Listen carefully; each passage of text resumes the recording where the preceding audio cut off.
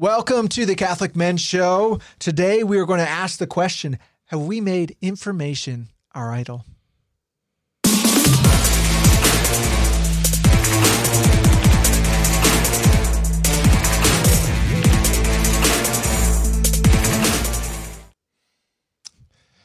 So now we can figure out anything we want immediately and have all of the right answers in our fingertips.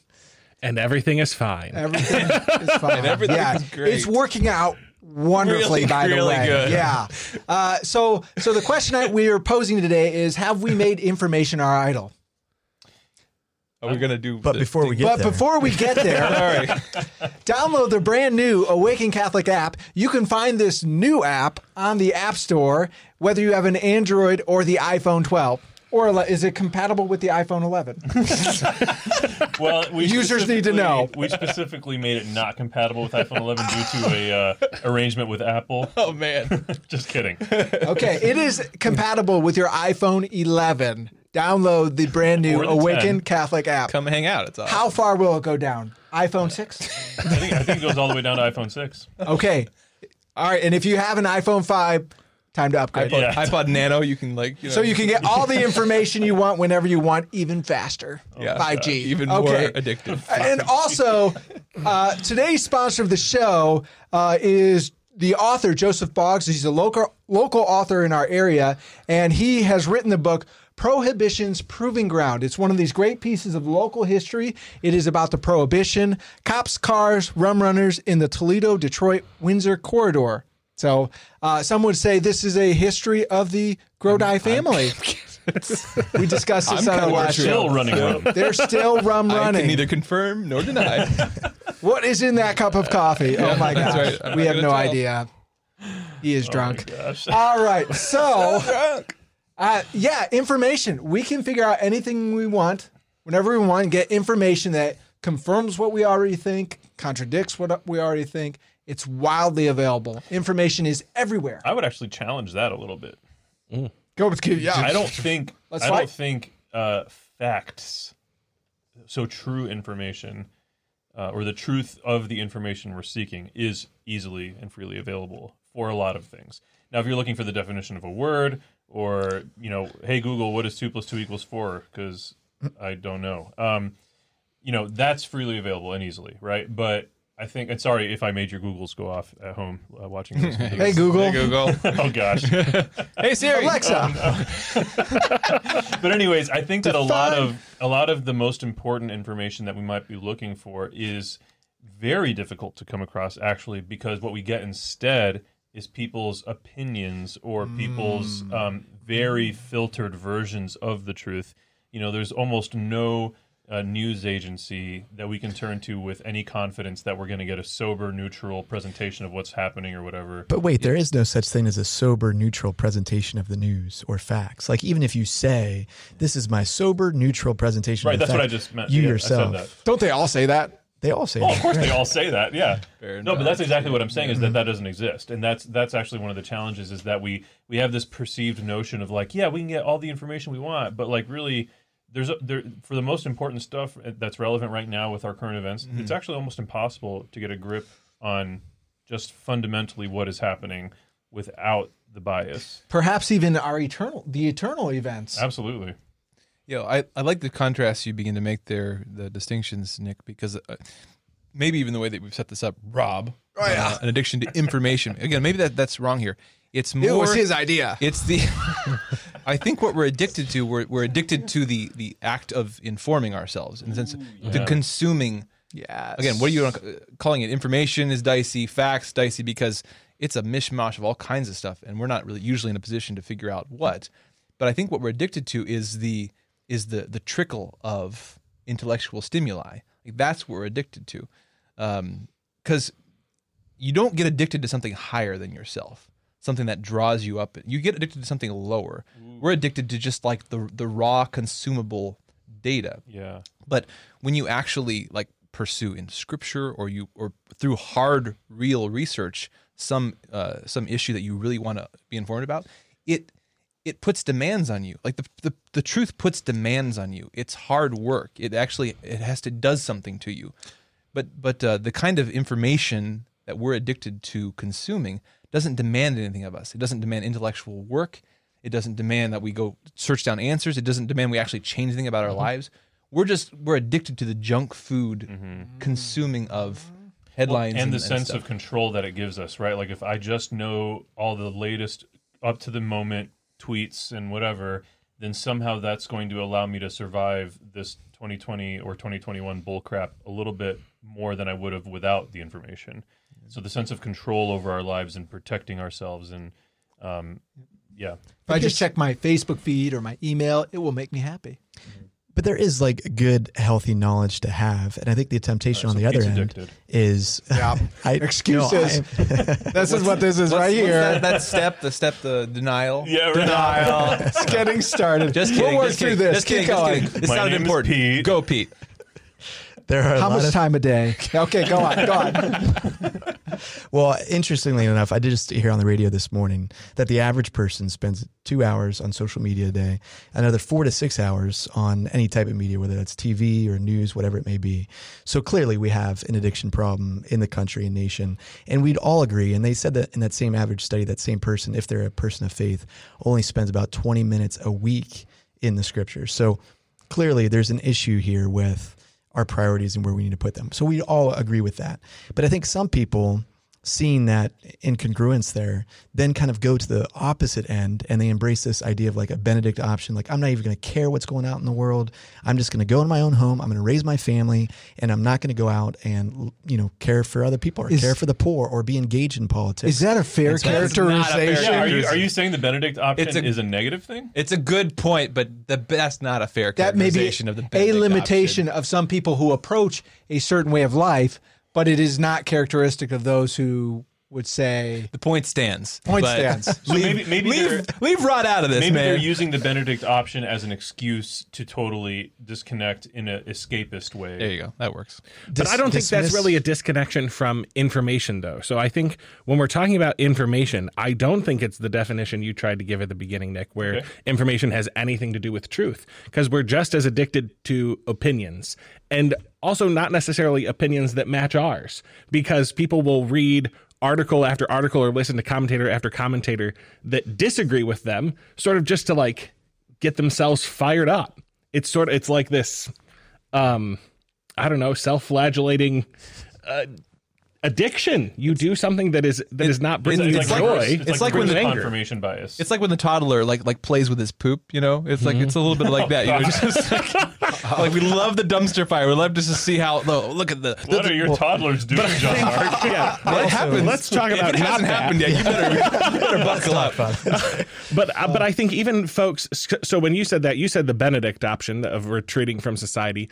I sort of thought immediately where you were going to go with something like the Amish, who sort of very much take themselves away. They're not watching CNN or Fox News or reading it. They've got their own newspapers and things. However, though I've never been Amish myself, knowing human nature as I do, they would experience that for other things, right? Isn't that the root of gossip?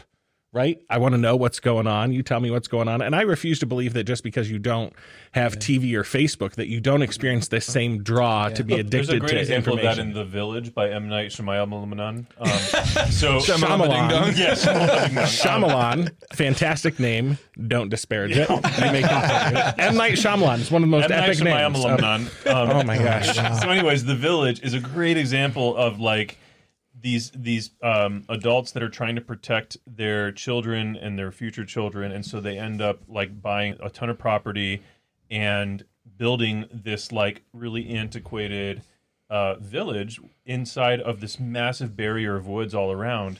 And to keep their kids from wanting to explore and venture out into the real world, they end up. Well, this is a major spoiler. Don't spoil the movie. Crap out of it, man. But I was going to see it. well, you haven't seen it yet. It has been out for like 20 Yeah, that's years. on you. I think if you want to talk about it, I was going to see it again. Spoiler alert, For the if you users at haven't home, seen The I've Village seen it. yet, All right.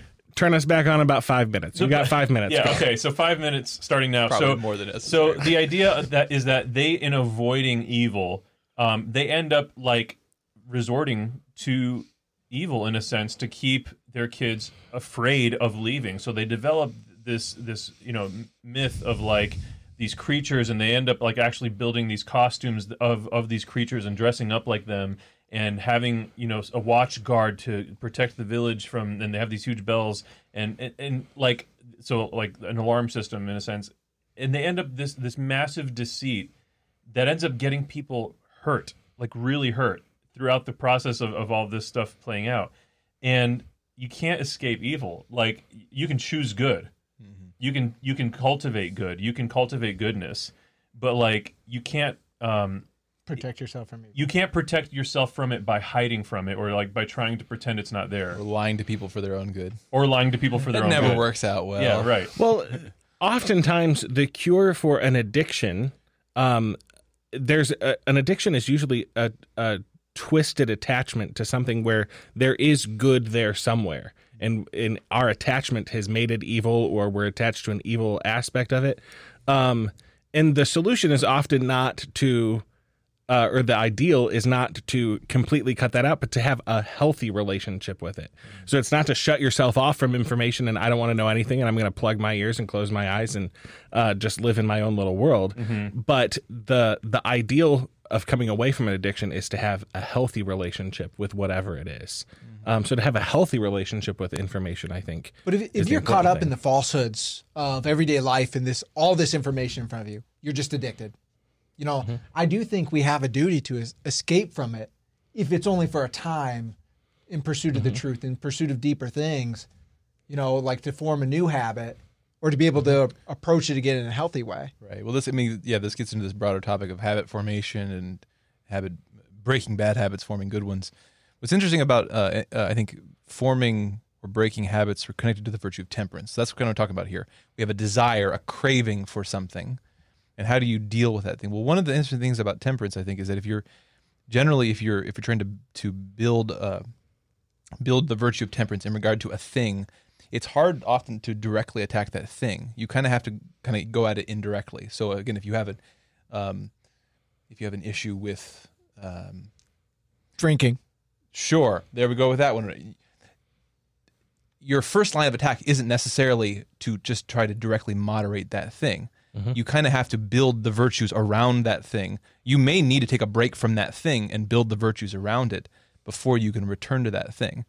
And so there may be situations where, again, the ultimate goal is to have a temperate relationship with these good things, but you may have to step away to be able to explore, well, what does that even look like? How can I really know what that looks like when I'm caught in that thing? You kind of have to sometimes have some separation from it to look back in and say, okay, what would it even look like to have a healthy relationship with information in this case? Mm-hmm. The medievals, I just want to throw in here as a couple terms. The medievals, the scholastics, Aquinas and others, they actually had two terms in relation to kind of this issue. And that one was studiositas. We recognize the studiousness as kind of the root there, the relationship. And they called it curiositas. You know, we think of curiosity in a very positive way, but they contrasted studiousness, this virtuous, prudent study of things that are my business, that I should be studying, and I'm studying it at the right way, in the right time, the right degree, versus this curiosity, this craving for things that I really like. Again, I'm at work and I'm craving to see what the latest dumpster fire from Washington is. That is this unhealthy curiosity that I don't have a handle on. It's not that there's never a time or place to inform myself about political issues, for instance, but I have to recognize that even though that's the case, I myself might have this addiction, this curiosity, this craving that keeps me from ever being able to do it in the right way, in the right time. And this curiositas is like, it's killing our nation. It's killing dialogue, which we talked about in the last show, because all the networks, they're geared towards these headlines that are just meant to catch you and grab you. And so when you go to even look about the news or study it, what's going on, it's like, you know, Democrat destroys Republican in this conversation. You go and watch the tape and it's just like, they had a civil discussion, they disagreed, but like the headline was, you know, someone was just destroyed. And so it's really hard to have this attitude of study approaching these issues when everything is geared towards catching our attention, because it's all about the dollars at the end of the day. So I think that drives the idol of seeking information more than anything. I don't claim to be an expert historian on this matter, but I think, to the best of my memory, there was a fundamental shift in the way news was delivered on September 11th. if you remember that day. I don't know for sure if 24-hour news networks were a thing before September 11th. It's possible that they were. They certainly weren't as popular, I don't believe. And one of the things that became a thing on September 11th was whenever you're watching the news and they have the scroll of other news going on down at the bottom. That was something that appeared for the first time on September 11th because so much craziness was happening in our country. And so as a response to these terrible terrorist attacks, we found security in knowing what was going on. And there was increased fear in not knowing what was going on.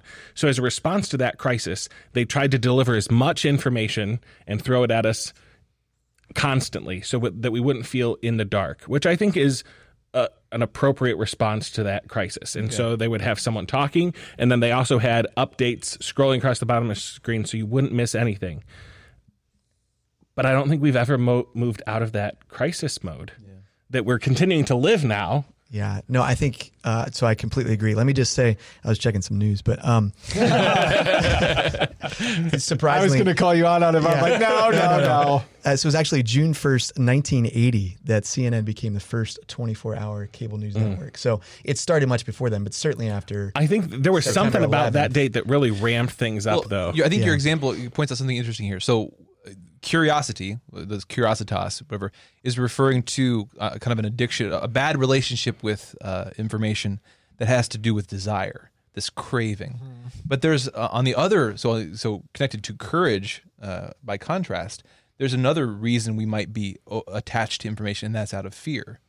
So that's something worth thinking about. If you set your phone in front of you here, put our phones on the table, everybody. Hey, you gotta sit here for a while in silence, and when you begin to get that urge for your phone, you need to interrogate yourself a little bit. Is this out of desire? Is my issue with the information a craving, or is it, or maybe, and it may be both these things too, or is it coming out of a fear? FOMO. Fear of missing out. I guess that's a little bit of both. The point here is we need to recognize where these urges, where these desires are coming from, because that then gives us a sense of what do I need to do to fix this. If I'm driven by fear, and again, the media benefits by me being driven either by fear or desire, then I need to go take that to the Lord and try to remedy that. You know, if fear is my issue, I need to try to set this aside and grow in trust in God, because I don't need to be driven by fear. You know, that ties in exactly with, I think it was after 9/11 that things picked up, because that was a fearful event. Everyone was afraid. And so the 24 hours news service really caught on. So that's where we're at. And from that then, because I mean, we still do every day, all the time, even if it's a slow news day, there's still the ticker at the bottom of the screen, just in case what they're speaking about doesn't satiate your need for information. They will give you some more down at the bottom.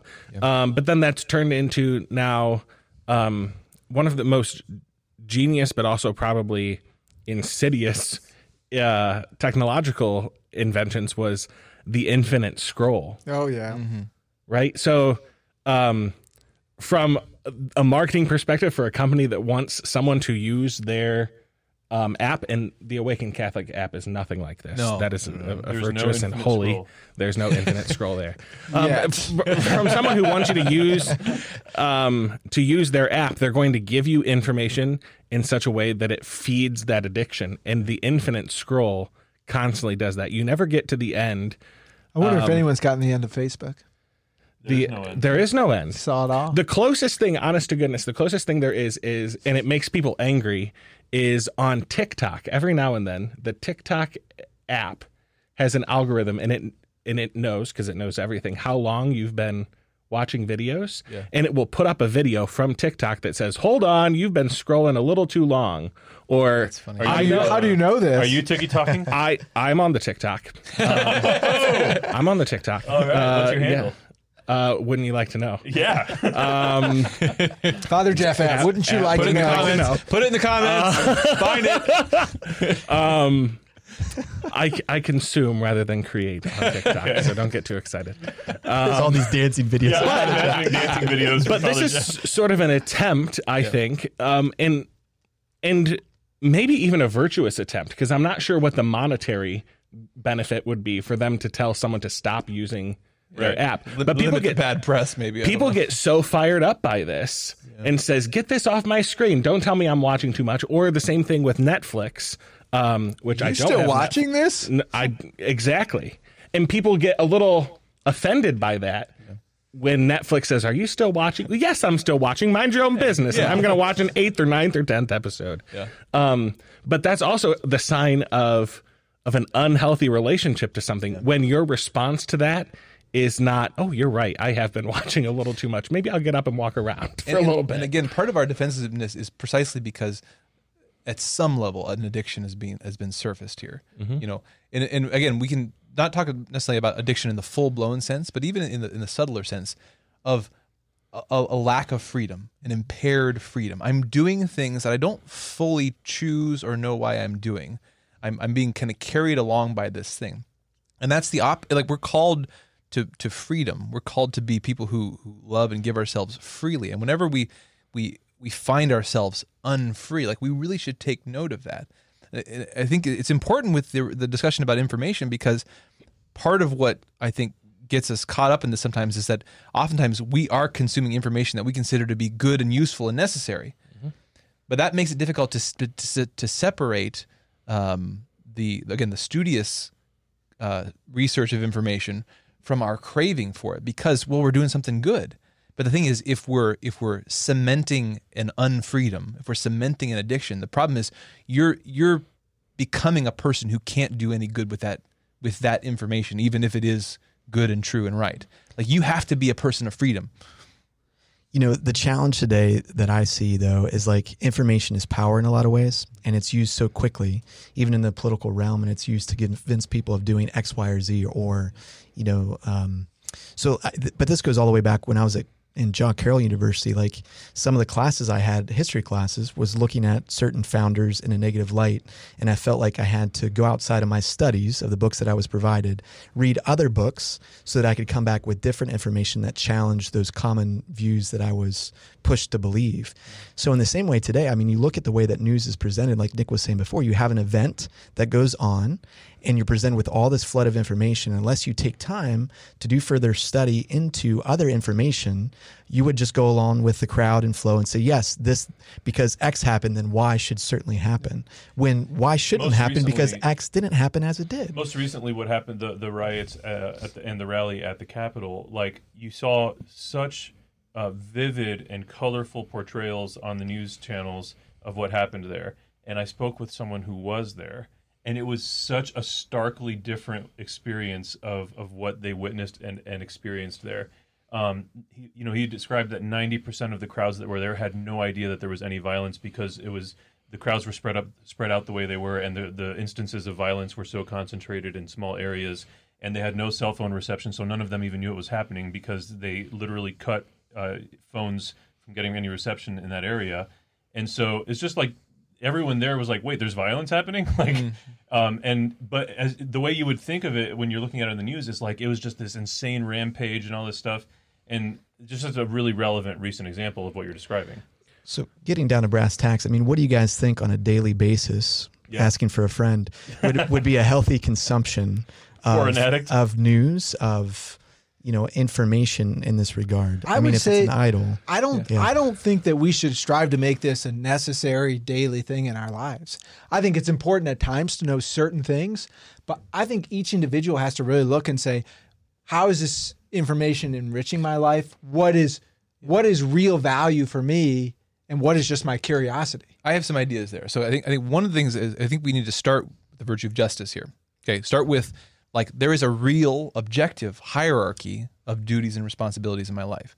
First and foremost, to know, love, and serve God, you know, in the sense of worship and prayer. Like, that is my first relationship. And then I'm married, so it's loving and taking care of my spouse, and then my family, and then my job, etc. We can come to know that hierarchy. And so then when we're evaluating the information that's out there and its usefulness to us, we have to position it in that hierarchy. Okay, it is not directly, it's indirectly, but not directly involved with my relationship with God, whether I'm up with current events. That's not the importance of that. It actually has very little bearing. Where it has bearing is that, well, in my ability to be a good father or a good husband or to do my job or to do my ministry, then Be a there's good citizen. to be a good member of the community. Those are also part of it. Precisely. So those I think you need to start with like an honest, kind of sober evaluation of what are those actual hierarchy of responsibilities, and recognizing that only directly affects something that's down on the chain a little bit. So it has to be kept in that proper context. Then once we have a sense of that, then the question becomes, okay, so in a given day, okay, there are times where it's an option, that maybe this is how I use some of my time to check on the media or get to know what's going on out there. But there are other times it's just clearly not. Like when I get up the first thing in the morning, I shouldn't be like, even if there's a place in my life for catching up on current events and trying to inform myself, the first thing I do when I roll out of my bed to get on the media is not it. Or when I'm playing with my kids, or when I'm at prayer, or when I'm supposed to be working at my actual job. So that's a next level here, is that, well, I can rule out a large portion of the day that really shouldn't be devoted to that. And I think then a third thing is that, especially when we've got something where we recognize we wrestle with an attachment to, we should have a plan. That it shouldn't just be when I'm not supposed to be doing something else and I feel like it. That shouldn't be the criteria. If we know that, okay, I should take some time to inform myself, that should be a plan. Like, okay, once a day, after lunch, I'm going to take a half an hour and work on this or something like that. Some plan so that I can know when I'm going past that because I have a craving. John Mark, I think you've summarized that really well. I think we've had a great conversation today. Pete, I hope this has been helpful for you in your own life. And your struggles. And your intervention. Struggles. I didn't mean to summarize it. I just was... But you did. It was great. So thank you all for joining us this week. We will see you next week on the Catholic Men Show. This show and all media on Awaken Catholic is made possible by the Awaken Nation and the Hallow app. The Awaken Nation is a community of people like you who support all things Awaken for as cheap as a cup of coffee a week and get access to exclusive content. Learn more by visiting awakencatholic.org/donate. Hallow is the only audio-guided Catholic prayer app focused on contemplative prayer and traditional Catholic meditation such as Lectio Divina, Daily Examen, and the Rosary. We here at Awaken all use Hallow every day and love it. To learn more or give it a try, visit hallow.app/awaken.